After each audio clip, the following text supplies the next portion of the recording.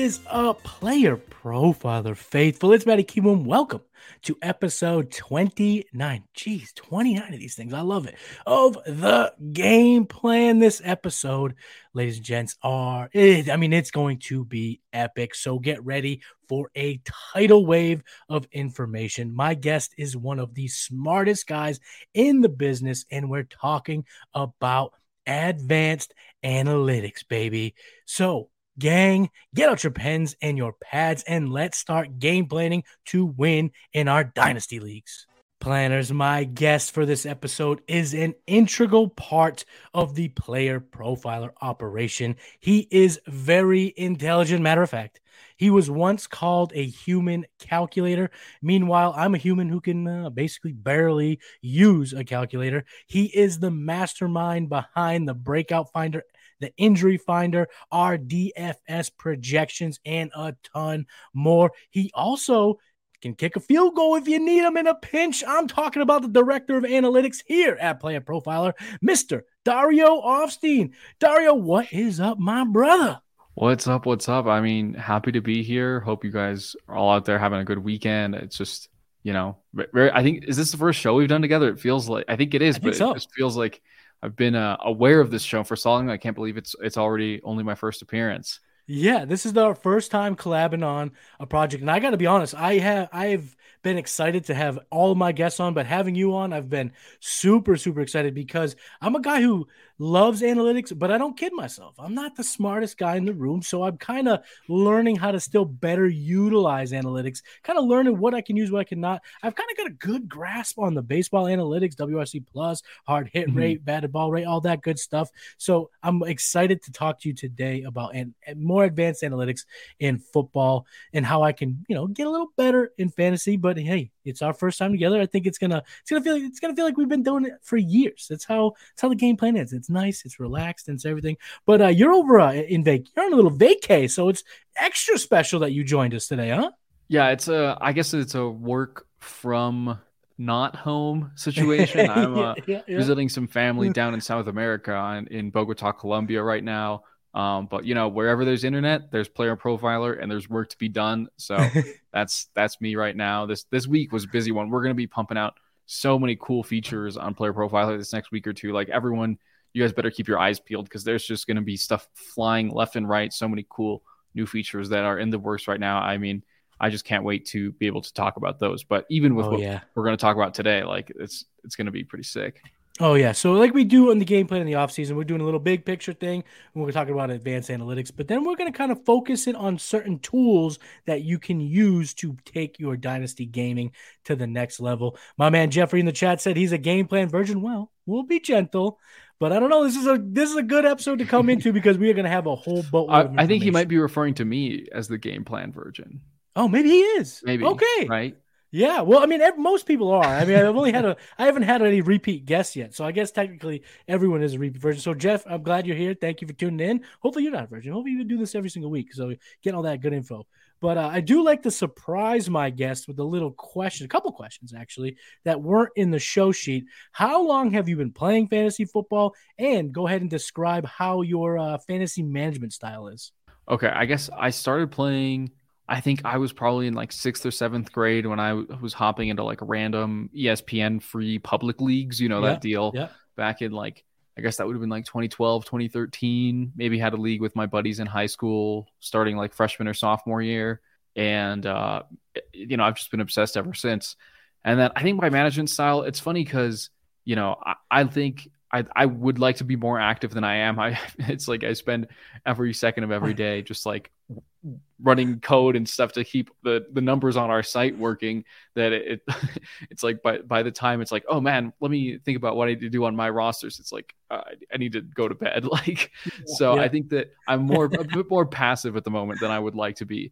But I think that, my strategy, at least I believe in, especially in Dynasty, it just comes down to continuing to make sharp trades, accruing value, know your roster, right? Like if you're not a contender, don't kid yourself and don't lean too hard into the rebuild either. I think a lot of times people will like, oh, I have every pick in the first round. It's like, great. You're not going to go anywhere for the next 3 years either. So there's a delicate balance, but I think self-awareness first and foremost, and just, knowing your roster, know your holes, just things like that. Know your holes. Quote, clip that. Perfect. Absolutely perfect. Know your holes. No, Dario, that's a good point to make. Information is key. We talked about it last week, knowing your league mates, knowing your roster settings, your scoring settings, know every bit of your league so that you can take advantage of the market that develops around it. But and also, be aware of some of the advanced analytics and stuff like that. So Dario, keep going. Mm-hmm. Let people know. Yeah, absolutely. I mean, that's what I'm here for. And then I think also, if you guys are tuning into the new Man vs. Machine show with myself and Billy Muzio, I'm the machine, in case that wasn't clear. But the T1000, Dario Offstein. Yeah, one thing that we really, I think I found myself emphasizing this last episode is, like, you don't win championships with consistency, you win championships with upside. So you take those swings. I think that's why Anthony Richardson is, to me, the clear QB1 in this class, for example, for fantasy football, and quite possibly from the NFL perspective too. It's like, you just got to take those swings when you get them. Everyone thought Josh Allen and Patrick Mahomes were a bit, out of the box first round picks, and now they're two of the best quarterbacks in the game. So I think you got to take those swings, be it in fantasy or from an NFL front office perspective. Very good point. I mean, think of just who ranks at the top of dynasty formats. Allen was a project. Mahomes was considered a project. Lamar Jackson was taken at the end of the first round, considered a project. Justin Herbert kind of flew under the radar. Joe Burrow might be the only bona fide, like the 101 in that draft that's in the top 5. Yeah, Trevor Justin Herbert that way, but still. Yeah, I remember Justin Herbert when he came out. There was a lot of skepticism. I definitely was not fully on board with him. Everyone was like, "Oh, this guy's just a big arm." Like his stats at Oregon didn't particularly blow people away. But yeah, it's like he's just complete. It's crazy to think that the only reason he became a starter was because a doctor just punctured Tyrod Taylor's lung. Like, the NFL is wild, man. Wild. Tyrod Taylor. I mean, he's a professional. He could have held down the quarterback position for 5 games, 4 games, 6 games. Who knows?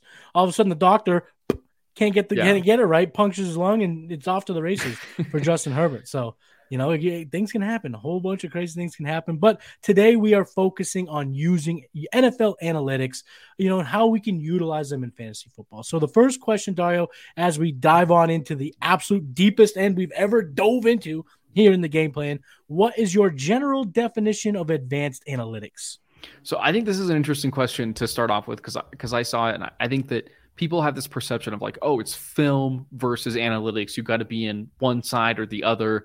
And like, it's for a long time, it's been the same way. And you talk about the baseball analytics revolution, like the scouts versus the nerds. It's like, it's this whole war almost that it's painted as. But in reality, analytics in some form has been happening for as long as football has been happening. It's about gathering data. It's about what insights you can glean from that data.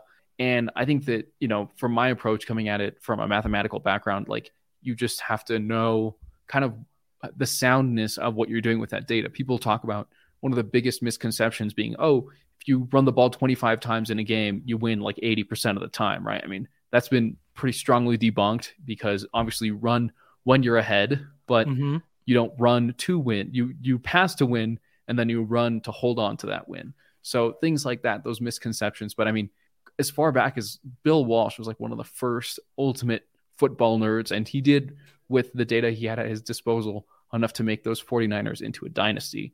So I think that advanced analytics it's hard to define, because it's anything that is just gathering data and using it to your advantage, whether that's your dynasty league mates, whether that's, yards per carry after contact. There's just so many different ways to think about it. Yeah, analytics, it doesn't have to be this kind of intimidating phrase. I think a lot of people see that, they hear the word analytics, and they run the other way. They go, I don't want it to do it's too much. They picture some nerd in their mother's basement who's like never seen a woman or watched a football game in their life, and that's just it's not quite that extreme. But breaking news, you can date women and use analytics to win in football, just so everyone knows. You can do both. They're not mutually exclusive. Yeah, it has been disproven, yeah. That has been debunked over and over. And a lot of the winning teams in the NFL, they use analytics. They just aren't super public about it. I'm a Patriots guy. I've been in New England my whole life, so I've been front row to watching the dynasty kind of unfold from beginning to end. And Belichick was absolutely in on analytics. Yes, he wasn't the going for it on fourth down type of guy, but he was using analytics. He had Ernie Adams that was there to kind of give him information. He just wasn't super public about it. So now that the revolution's kind of taking over, we've seen, kind of the guys who use analytics and excel with them, they've kind of been pushed to the front of the stage for good reason, because it's smart process, right? Yeah, I mean, look at the Lions last year, for example, right? Dan Campbell worked under Sean Payton, who was notoriously aggressive on fourth down. And then the Lions also are, I know for a fact, they're developing their analytics staff. Their offensive coordinator was super sharp, and they were one of the most efficient teams at knowing when to go for fourth downs and taking advantage of their offensive strengths. And that's just awesome to see. And I mean, look at the two teams that were in the Super Bowl. Eagles, one of the most analytically minded organizations in the league. I think they have one of the highest numbers of just analytics staffers, period. And then the Chiefs hired the guy who won the NFL Big Data Bowl, which is a competition that the NFL hosts every year they make tracking data publicly available for this competition. This guy who won it 2 years ago, the Chiefs hired him as an assistant coach, and that particular year it was on like studying defensive back play and how to make your defensive backfield more efficient. And what do you know? The Chiefs are getting amazing defensive back play out of all these rookies. It's like, I think they clearly know what they're doing, and they're not advertising it. They're not going to tell everyone else in the league, oh, hey guys, like, right. Here's we just hired this guy, and this is why our defense is all good in the backfield all of a sudden. But these things are working behind the scenes. It's like a secretive arms race between the NFL teams. It's really cool to see. I got a question for you, but before I get to it, I want to hear a little bit from one of our sponsors. So stay tuned. Hey, it's the Podfather. Now in the off season, I get into baseball, I get into basketball, and my preferred platform to play fantasy sports is Rival Fantasy, because Rival Fantasy has challenges where you can just take a guy and say, hey, this guy's going to score more fantasy points than this guy. They put two shortstops together. Pick one. Point guards. Pick one. Spoiler alert, you should pick Damian Lillard.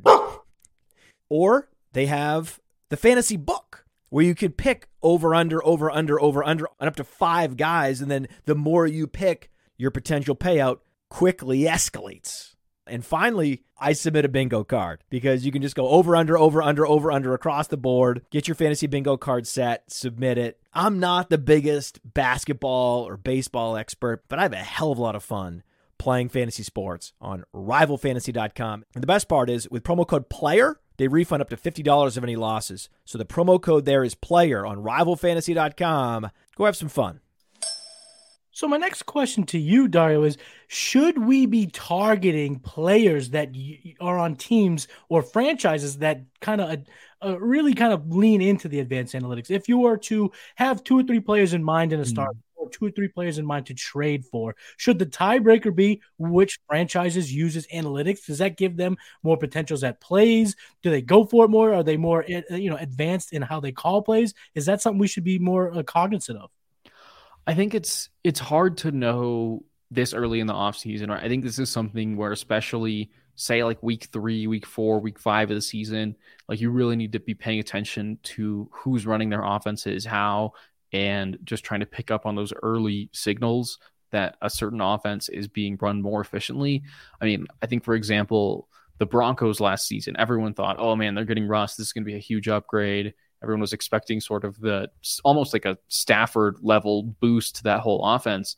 They totally flamed out. Now they're getting Sean Payton. It's just like there's so many changes happening constantly. I think that, but we already mentioned the Lions. I think that retaining their offensive coordinator, Ben Johnson, was huge. I'm still going to be loving the Lions in fantasy this season.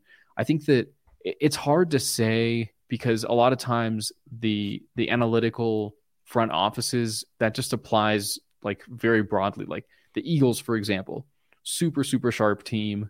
But if you look at their passes, like if you look at their running backs, Miles Sanders wasn't really catching passes last year. He did great, but he certainly didn't quite hit his absolute maximum ceiling season. It's hard to know just how offenses are going to deploy their players, regardless of whether that team is a more analytically sharp team or not. And I think also it's hard for us to know from the outside which teams are particularly the sharpest analytically. I think it kind of like comes to fruition in a lot of things, like who they draft, how they scout. And I don't know how directly that translates to fantasy. I think that that's something at least for me personally, I don't bring that into my process too much. I just try to look at that team, that player, and look at those, the basic fantasy points, like the stats that I point to try to indicate whether I believe in that offense or not. And, sometimes that coincides with a sharp analytical team, but sometimes it doesn't. I mean, I think there's teams like the Commanders where you can just say, okay, yeah, like they're pretty flawed in just about every aspect. Like maybe we'll fade them all together, but that's just the first one that came to mind. Sorry, right. Commanders fans, if you're out there. But I think it's really hard to paint with a broad brush and say, oh, we want players on teams who are sharper, because it's just not that cut and dry, I think. But even so, it might not be so obvious, but you mentioned the Chiefs, you mentioned the Eagles, you mentioned the Lions, and all of those teams provide a nice punch of fantasy players, and they use those type of analytics. But I would say on the other side, you do have to be a little careful. Brandon Staley and the I almost said San Diego Chargers, but the Los Angeles Chargers, they're very analytically minded in how they go about their decision making, and they're not as fruitful in fantasy as we kind of want. We want them to be even more so. So I kind of understand what you're saying there, but I think what I'm getting out of this is also follow the personnel. Not just the players, but the personnel on the sidelines, the guys who are making the calls. Ben Johnson, for one. Is there a team, and I'm putting you on the spot here, so if you can say, I don't know. You can say, I don't know, we'll look it up and we'll post it later. Is there a team that maybe brought on a particular coordinator that you go, aha, this is one of those guys, I need to get some players on this team? I mean, it's funny because I literally just bagged on the Commanders, but I think Eric Bieniemy, it does give me some optimism that they'll know more so what they're doing on offense. This year, they're still kind of without a quarterback. I think, they're going to give Sam Howell a shot. I think that he deserves that shot, but, he's still, I think he was a 4th or 5th round pick. It might be still pretty ugly in Washington, even with Bieniemy, but I'm trying to think who, I mean, honestly, you mentioned the Chargers already, and them hiring Kellen Moore after the Cowboys fired him. That's probably one of the ones I'm most excited about for their situation, because I mean, it's funny because you literally just mentioned the Chargers, and I think that the misconception is like, oh yeah, like Brandon Staley, all these 4th downs, all this stuff, but I think that the way that they were running that offense, they've been near the top of the league in pass attempts the last 2 or 3 seasons, as long as they've had Justin Herbert. So I think that Kellen Moore and his aggression that he's had on that Cowboys offense is going to hopefully bring more of a vertical element to the Chargers. And I think that, I mean, they obviously need a receiver who can stretch a defense vertically. I think, Mike Williams, more of a jump ball guy. Keenan Allen, very much an underneath slot guy. Josh Palmer is not going to burn you. I think hopefully they draft a speedy young receiver in the first. But, we'll see what happens. But I think that Kellen Moore with the Chargers is probably the number one answer to that question. Awesome. So I will be breaking a little bit of ties there. And also, the Commanders, they kind of were ancient in their approach. Getting a guy like Bieniemy could take them into the newest century and potentially get more innovative play calling, better, diagnostics in terms of the plays that get guys open. My next question to you, it's a selfish one because I've always looked at it. I've used it, but I don't know if I quite understand it as well as I should. What is EPA? Okay, this is a good one. I think this is something a lot of fans, it's like it's a random number, right? It just looks like a decimal. You can tell where someone is ranked within the league, but it is kind of a tricky one to unpack. But basically, imagine that every yard line and every situation is assigned a point value of like what the typical outcome should be. So if you're at 1st and goal from the 1 yard line, that's going to be almost 7 points, because 99% of the time that's going to result in a touchdown and an extra point. And if you're at your own 25 yard line and it's 4th and 10, it's probably going to be a negative number. It's probably like negative 1.5, because you're obviously about to punt, and then the resulting drive from the opposing team results in an average of 1.5 points. So that's kind of where the every situation has an expected point value, and then expected points added, EPA, is how much expected points you gained on one play to the next. So if you go from, let's say, 1st and 10 at your own 25 yard line, it's probably like maybe 1.5, 2 points, very typical start of a drive. And you have a 74 yard bomb, gets you to that 1 yard line where the expected points is 6.8. Then you added roughly 4.8 points of expected value on that one play. So you take that, you average it out across pass plays, run plays, do it for the defense, do it for the offense, and then you get the expected points per play for the team. And they have all kinds of excuse me. I get so excited about this stuff. But you get then you end up with like basically you average that out across every play and you have a big sample size of every team, and it really just helps you understand like how efficient those offenses are being. I mean, EPA per play, like it's so funny. I have one of my roommates from college always gives me a hard time, but I think I'm still would call myself a Jameis Winston truther, because Jameis, I mean, for all his flaws, he was always near the top of the leaderboard in EPA per play. He was making up for those risks with all those throws that only Jameis would, you just watch those plays. It's like, oh man, only Jameis would have even attempted that throw. Right. And once you average it all out, he still comes out pretty good. I remember in fantasy, he was putting up some crazy numbers for us those seasons in Tampa when he was throwing it to Mike Evans. And I still hope that he gets a starting job somewhere, but that's a big tangent from EPA per play. But yeah, I think it doesn't look like he's going to. He's now wanting to be the backup in New Orleans because he likes to eat them dubs over there in New Orleans, I guess. Yeah, I think that, I mean, from what I read, he's like still trying to get his health all together because he's had like 3 major injuries the last 2 seasons. So he's like, I'll chill as a backup, make a couple million, and easy peasy. And yeah, we'll see what happens. Live in New Orleans, which is there are worse places to live. Yeah, exactly. Than New Orleans. But yeah, I think that's kind of the lowdown on EPA. And then I think that's what makes it so interesting is you can look at it. Oh, what's this offense's EPA on first down, second down, early pass plays, early run plays. And you can see just like the efficiency of the offense and the defense in so many situations. It's a really good guide for understanding which quarterbacks are the best. It's funny because Jimmy Garoppolo would always come out a little bit high in EPA per play. People wonder why that happens. And it's like, well, Kyle Shanahan is why that happens. Yes, he's the GOAT for that type of but call. I think that overall, if you guys haven't heard of RBSDM.com, it's like short for running backs don't matter. So it's kind of leaning into the whole nerdy thing, but they have the best EPA, just like graphics. You can look for all kinds of charts and filters, look at EPA on a game level, on a season level, offense, defense, quarterbacks. It's a great resource. Ben Baldwin on Twitter is the guy who put that together, and it's pretty remarkable. So to bring this to fantasy, so I'm looking at a player. Let's just say it's week 7.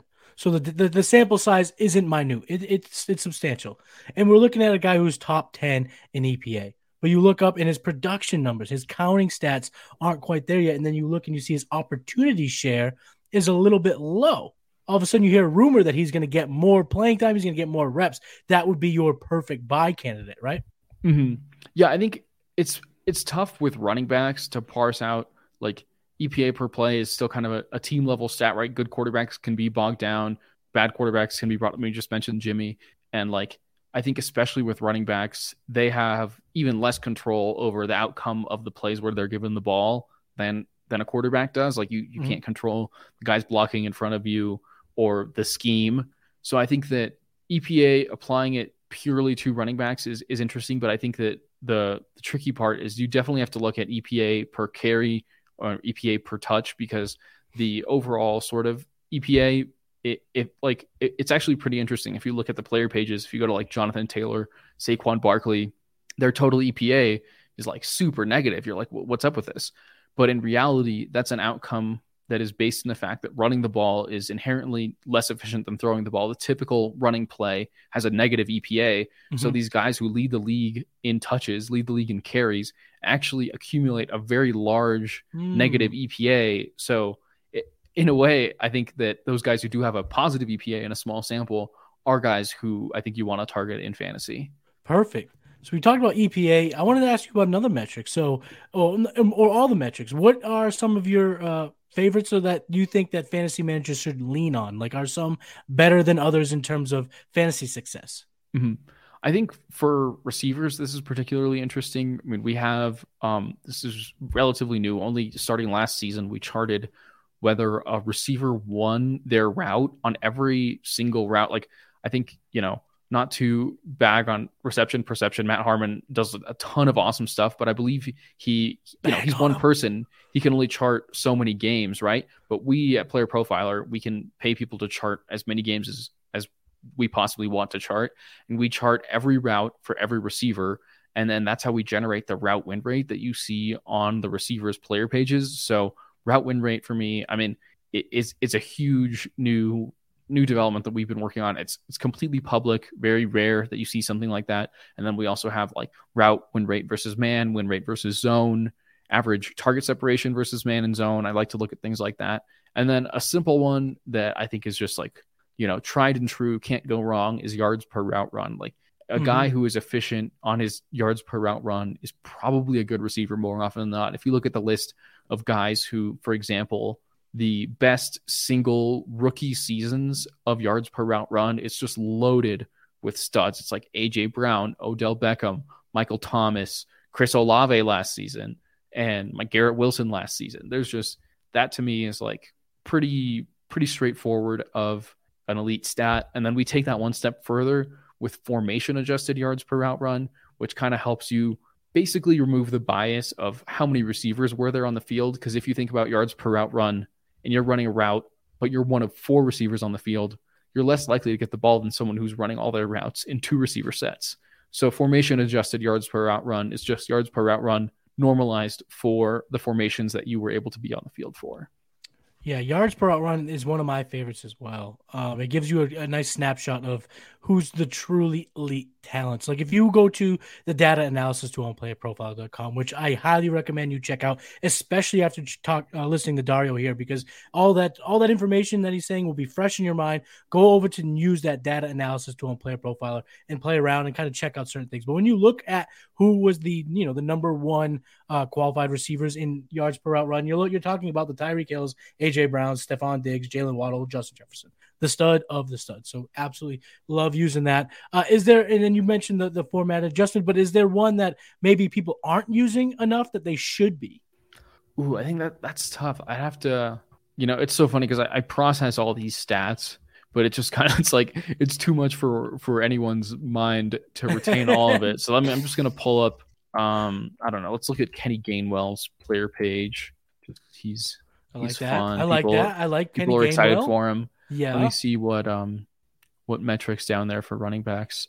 I think that, so for example, just like right off the bat, my eyes go to route participation, right? How often is that running back on the field when his team is dropping back for pass plays? Because we all know that targets are supremely more valuable than carries for running backs. I think that breakaway run rate is another one for running back that's pretty useful. Unfortunately for Kenny Gainwell, it was 0 last year, but looking at the number of carries that you're able to get 15 or more yards as a percentage of your total carries, I think this is one that like Tony Pollard has always shined in. Yes. And I mean, God, Tony Pollard, I'm so glad he broke out last year. That was awesome to see. It was vindicated. It was vindication for all the love for Tony Pollard, no doubt. And then I think the biggest one for me in season is looking at expected fantasy points per game. We have a model that basically looks at every touch that you get, every target, and where it is on the field. And it basically determines the value of those touches. That is all converted into expected fantasy points. And then if you guys are subscribed to the Player Profiler newsletter last year, you guys would have been getting the DFS Dominator newsletter from myself. And in that newsletter every week, I was putting who was due for the most touchdown regression. This is coming straight off of that expected fantasy points, which has a point called expected touchdowns, which of course you can only get in data analysis. Data analysis has way more stats than you see on the player pages. Like there's so many variations of every stat. And then, so you look at the expected touchdowns and then who's had how many touchdowns. And then you get like sort of who's overperforming or underperforming their touchdown potential. I mean, that led us right to Joe Mixon and his 5 touchdown game. And that expected touchdown model, it just seems like every week I put the top 5 running backs, top 5 receivers in terms of touchdown regression. And it seems like every week, 3 of those 5 guys scored that week. So you really got to be paying attention to the expected touchdowns if you're not already. I loved using that stat this year, but I think I might have been using it wrong because the way I kind of interpret it, because of I've been playing a lot of fantasy baseball too, so the expected batting averages and the expected stats. When I see someone who has more fantasy points than the expected, I think they're due for negative regression. But I think we were kind of using it opposite. Is that true? Was I wrong there? I think I think it kind of goes both ways. Like guys who are overperforming their expectation are probably doing so because of touchdowns, and they might be a sell high in fantasy, for example. Okay, so we were kind of locked up. Clyde Edwards-Helaire after 3 weeks was the perfect example of this, right? Like he was crushing. I think he had 5 touchdowns the first 3 weeks, but his usage, I mean, Pacheco was already getting carries. McKinnon was still seeing snaps. His usage and his expected fantasy points were way lower than his actual fantasy points. I mean, that was like the most obvious sell high in the history of fantasy football, perhaps.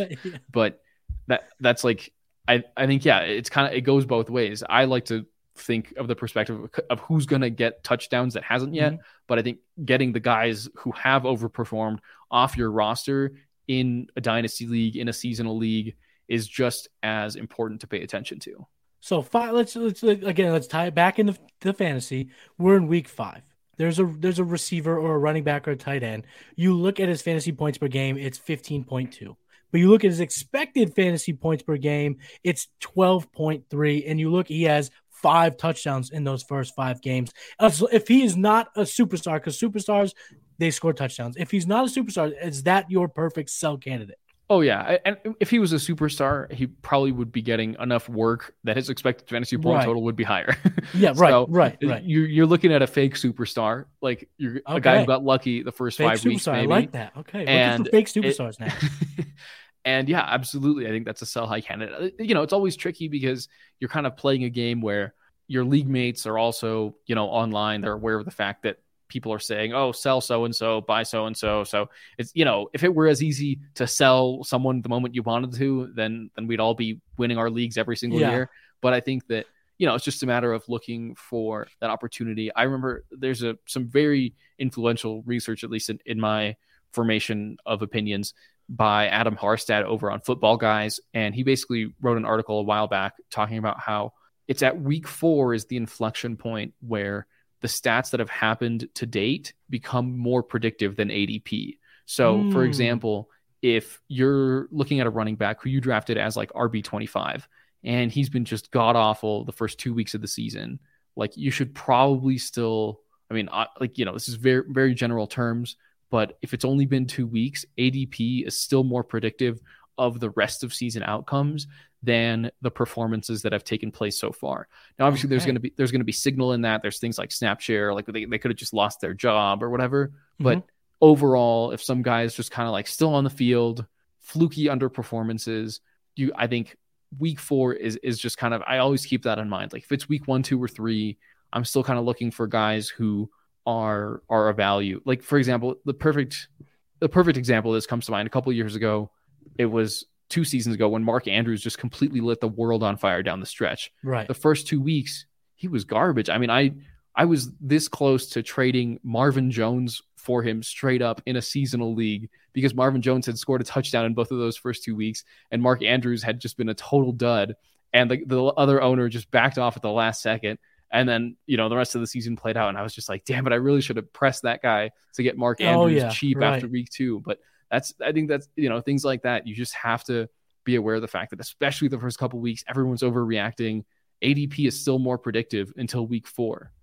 Okay, so that's really, really smart to I'm glad you brought that up because all of our listeners keep that in mind next year. I know it's a long ways away till fantasy points become real again before the season kicks off, but give your players 4 weeks. Don't be the guy who sold Jonathan Taylor in 2021 after back-to-back single-digit scoring in week 2 and week 3 because you would have looked like a damn putz and you probably lost that year because you gave away a superstar. So give them 4 weeks until the statistics, the advanced analytics kind of satirize, kind of become normal, something that we can really sink our teeth into. We're talking about metrics, right? That help us. But are there metrics that folks should be careful of? Maybe they're a little bit misleading in how you interpret them.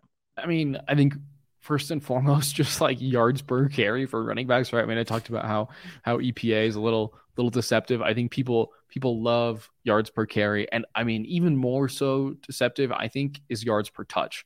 There's this thing in math, it's called Simpson's Law, where basically if you're taking an average of 2 things, but those averages can be biased, then you're going to end up with that second average being like the average of those averages being a little bit misleading. Perfect example of this is yards per touch, because yards per touch combines your receptions and your carries, but receptions on average are going to get a lot more yards than carries. So if you have a guy like Chase Edmonds who gets many more receptions per relative to carries than a guy like, I don't know, D'Onta Foreman, who basically never catches the ball. Right. Chase Edmonds' yards per touch is going to be higher because he's getting those receptions, but yards per touch is just overall a very misleading stat because it biases the receptions and the carries, treats them equally when they're very much not created equally.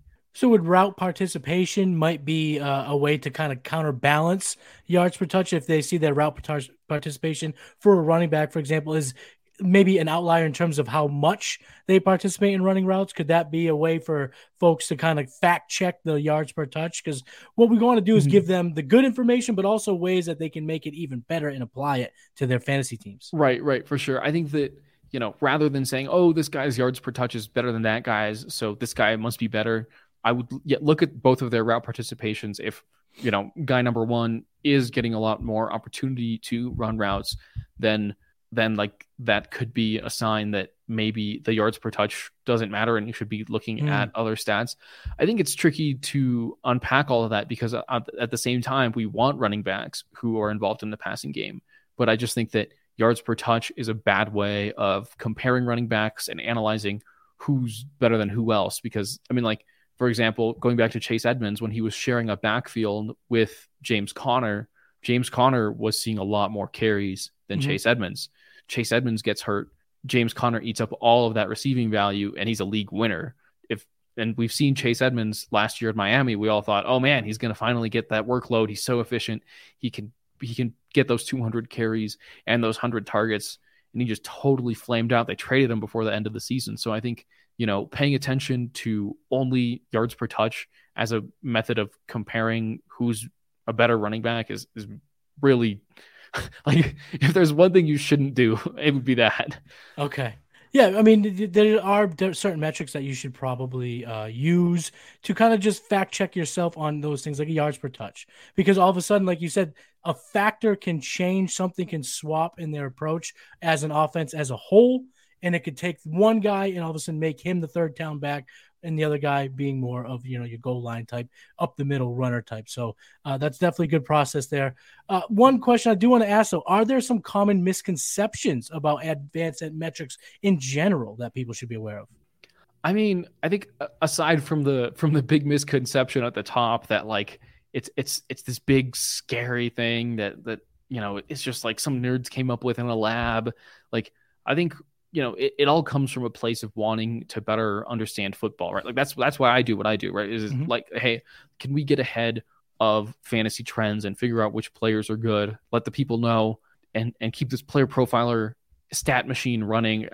You mentioned data analysis. I think I would be remiss if I did not mention the fact that we are like, we're this close to a whole new version of data. Like, if you guys love data analysis now, we're just like, prepare to have your minds blown. That's all I'm going to say. And if you guys aren't Player Profiler subscribers already, or if, I know some people, I think very few do subscribe and try data analysis, and it's good, but they wish it did more. It's about to be just like a flamethrower of statistic possibilities. Like, you guys, and anything that your heart could desire in terms of like, improvements to the usability, improvements to like comparing across positions, being able to export as many stats as you want, being able to save the same query and go back and run that exact same report week after week without having to check all the same boxes and knowing and memorizing what your favorite stats are. You could just save that whole report. It's going to be mind blowing. You guys just have to subscribe to data analysis if you haven't already. One bonus question from the chat. My man, Jason Allwine, is cushion useful for tight ends? Cushion for tight ends. That's interesting. I think that it's tough because for tight ends, I think we only measure their cushion when they're lined up out wide and there's a cornerback on them. I think that the cushion for a tight end might not be as telling when they're lined up in line. And then the usage, I think that there's just like so many. Tight end is kind of the most interesting position in football, in the way that they have to block, catch passes. They're kind of like, I think they probably have to know as much as the quarterback about everything that's going on. So I think that there's just so many variables that go into fantasy usage for a tight end that I don't think you can reduce it to one stat. The biggest one I would look at is, of course, route participation. Just simply, are they running routes when that team is dropping back to pass? Like, I mean, Mike Gesicki, right? Kind of a good example of this. The Dolphins wanted to use him last year more as a blocker. That just wasn't his game. But in his first couple seasons, when he was more productive in fantasy, it was because he was a guy that was basically a slot receiver who was running routes every damn play. So I think that's a big thing I like to look at. And then we also have yards per route run for tight ends. So you can see which tight ends are really efficient on just running routes. Chig Okonkwo last year, absolute stud in yards per route run. He's going to see a bigger role with Austin Hooper out of the way. He's gone to Las Vegas. I mean, obviously there's plenty of Chig hype already, but I think that I'm going to see myself as someone pouring gasoline onto that fire this offseason, maybe. Get yourself some Chig Okonkwo. So you talked about the data analysis tool and the improvements that are coming. I think that's a perfect segue to the second segment on today's show, using the breakout finder and the injury finder to win in fantasy. So you are the mastermind behind it. I teased at the top of the show. So tell all of our listeners, what is the breakout finder and what is the injury finder for those who are not hip? Yeah, I mean, this is like, these are just two of, I think, the most innovative things happening in the fantasy football industry, period. Because basically these are just like simple iOS or Google Play apps that you can go download. It's only $5 and you're just going to get so much more fantasy knowledge at your disposal. The breakout finder looks at the incoming class, and basically the way we judge a breakout is if a player either reaches 200 fantasy points, 1,000 yards rushing, or I think it's 1,000 or 800 yards receiving, one of those thresholds. We have a threshold for what is considered a breakout season. And then that probability that is considered their breakout rating is what is the probability of this prospect ever having a breakout season in the NFL. The highest receiver in this class, for example, Jackson Smith-Njigba, I think he's in the high 50s, which is really good. Like, I mean, I think the highest that we have in the database at all is Sammy Watkins. He was like the golden wide receiver prospect back in 2014. He was. Oh, Julio my Jones God. is way up there.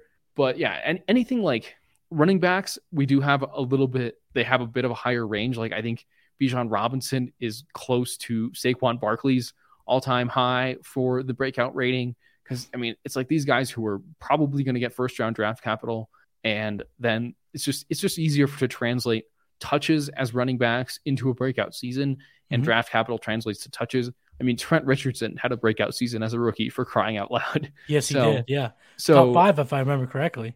I think so. Yeah. So that's what the breakout rating does. The breakout finder also has other stats that go into the breakout finder model. So like you can look at the components that go into this, like the teammate score, the level of competition, and the dynamic score. These are all different kind of metrics we've come up with that help us find the attributes that make a good receiver. Dynamic score being like, how involved were you on special teams or in the running game when you were a receiver? For running backs, we have something called receiver rating, which is like, how involved were you as a receiver? Because that's very predictive of fantasy breakouts. So there's just so many variables, and you get access to all of this information, only $5, and then it's $5 to unlock the most recent class. So when you download the app, you'll have the entire database up to 2022, and then with a $5 in-app purchase, you unlock the 2023 class, and you'll have all the data at your disposal. And then you can go into your rookie drafts being the most informed out of everyone in your league. Yes, absolutely. Love that. $10 to take down your fantasy league seems like chump change. Absolutely worth doing. Now, I think a lot of people listening like, okay, well, I know that Jackson Smith-Njigba and Bijan Robinson are the highlights of the class, but how can they use the breakout finder to find those diamonds in the rough? I mean, I think Isaiah Pacheco last season was a guy that the breakout finder kind of sneakily loved. Christian Watson, another one. I mean, Christian Watson was a very polarizing prospect. Breakout finder absolutely loved his profile. And I mean, I can't give away any secrets in this class. You guys got to go click on the link in the description and go download the app yourself, because I can't give anything away here. But I can tell you that the breakout finder model has pretty much crushed year in and year out. I think Tyler Algier was another one that we were kind of the breakout finder was higher on. than the sort of industry consensus. And, we gave you 1,000 yards breakout season right there as a rookie. So there's just a lot to love from that you can find in the app. Now, what about the injury finder? How can our listeners use that to better themselves in fantasy? So the injury finder is on a season to season basis rather than looking at the player's career. And this tells you the probability that they'll miss 2 or more games in that particular season. So, Christian McCaffrey absolutely proved the model wrong last year. I think he had one of the highest injury forecast probabilities. Yeah. And that's what happens. That's the nature of probability. But other guys who were way and he's an there, outlier of outliers. Yeah. Other guys, he's the freak. Yeah. And some of the other guys who had very high injury probabilities last season were, Elijah Mitchell, Raheem Mostert, Rashad Penny. Like these things are, people think of injuries as being completely random, but at the end of the day, if you have, if you're coming back from an ACL injury, like the rest of that leg is going to be a little bit more susceptible to injury. If you're a little bit older and you've had an injury history, that's a bit of a red flag. So this is a model that looks at how many times has that player been tackled over the last 5 seasons? How many times have they been on the injury report? How many times have they missed a game? How severe have those injuries been? Factors all of that in, and then you basically get the fragility rating, which tells you on a per touch basis how injury prone is that player. And 1 being the least and 10 being the highest. I think Nyheim Hines last year, I was surprised to find that he's basically never gotten hurt. So he had one of the lowest injury ratings. And then that's on a scale of 1 to 10, the fragility rating, which is on a per touch understanding of how injury prone is this guy. And then the injury probability factors in our projected workloads for those guys. And then it kind of juices you up or down depending on how much you're expected to touch the ball. For example, Deebo Samuel, because he gets so many more carries than other receivers, that raised his injury probability even more than it was already, kind of high because he's had an injury history. But the fact he's getting carries on top of the number of receptions and targets that he sees just kind of jacked up his injury probability ever so slightly. And, he did unfortunately miss a couple of games last season. So it's something that I think it's something you should use as a tiebreaker in cases where you're looking at guys with similar profiles and similar spots in your draft. I wouldn't, have it be the first and only thing I'm thinking about when I'm drafting. Because at the end of the day, like I said, upside wins championships. Christian McCaffrey was, in my opinion, should have been the correct pick at the 101 last season over Jonathan Taylor because of that upside case. What do you know? Taylor gets hurt, McCaffrey stays healthy, and McCaffrey wins people championships. So it's one variable to consider, but I think the model in and of itself did a really good job predicting injuries last season. Yeah, I think often we think that injuries, like you said, are random and they happen because they're playing such a tough sport, but they're a little bit more predictive than I think anyone really gave credence to. So that Injury Finder app for in-season decision-making, it's fantastic. You talked about it at the top of the segment, but I want to ask you again now that you've gotten everyone's attention, you've lured them in with all the great features of the Breakout Finder and Injury Finder, where can folks find it? Yeah, so just, go to the App Store, go to the Google Play Store, it's Injury Finder, baby. Breakout Finder. It's right there. I think, I believe, Maddie, you promised you would get the links in the description. Link will be in the description, absolutely. I can't check it right now, but we'll get people going that way. And I think, obviously you're supporting Player Profiler, which is huge. Like everything helps. But also I think we're creating resources that are available at a very user-friendly price that are going to just absolutely change the way you look at fantasy football, whether it be the rookie class or just injury histories. And you can compare in both of these apps, you can compare different players, different prospects, or different, veterans in comparing in the injury model. And there's just so much information that you can get from us here at Player Profiler. Like you said, go to the App Store, go to the Google Play Store, 2 words, Breakout Finder, get ahead of your rookie drafts, and the Injury Finder data for 2023 will be coming very soon. Yeah, get ahead. It's easy peasy. You just go to your App Store, download it, spend a little bit more money, and all of a sudden now you have this information in your hands that your league mates will not have.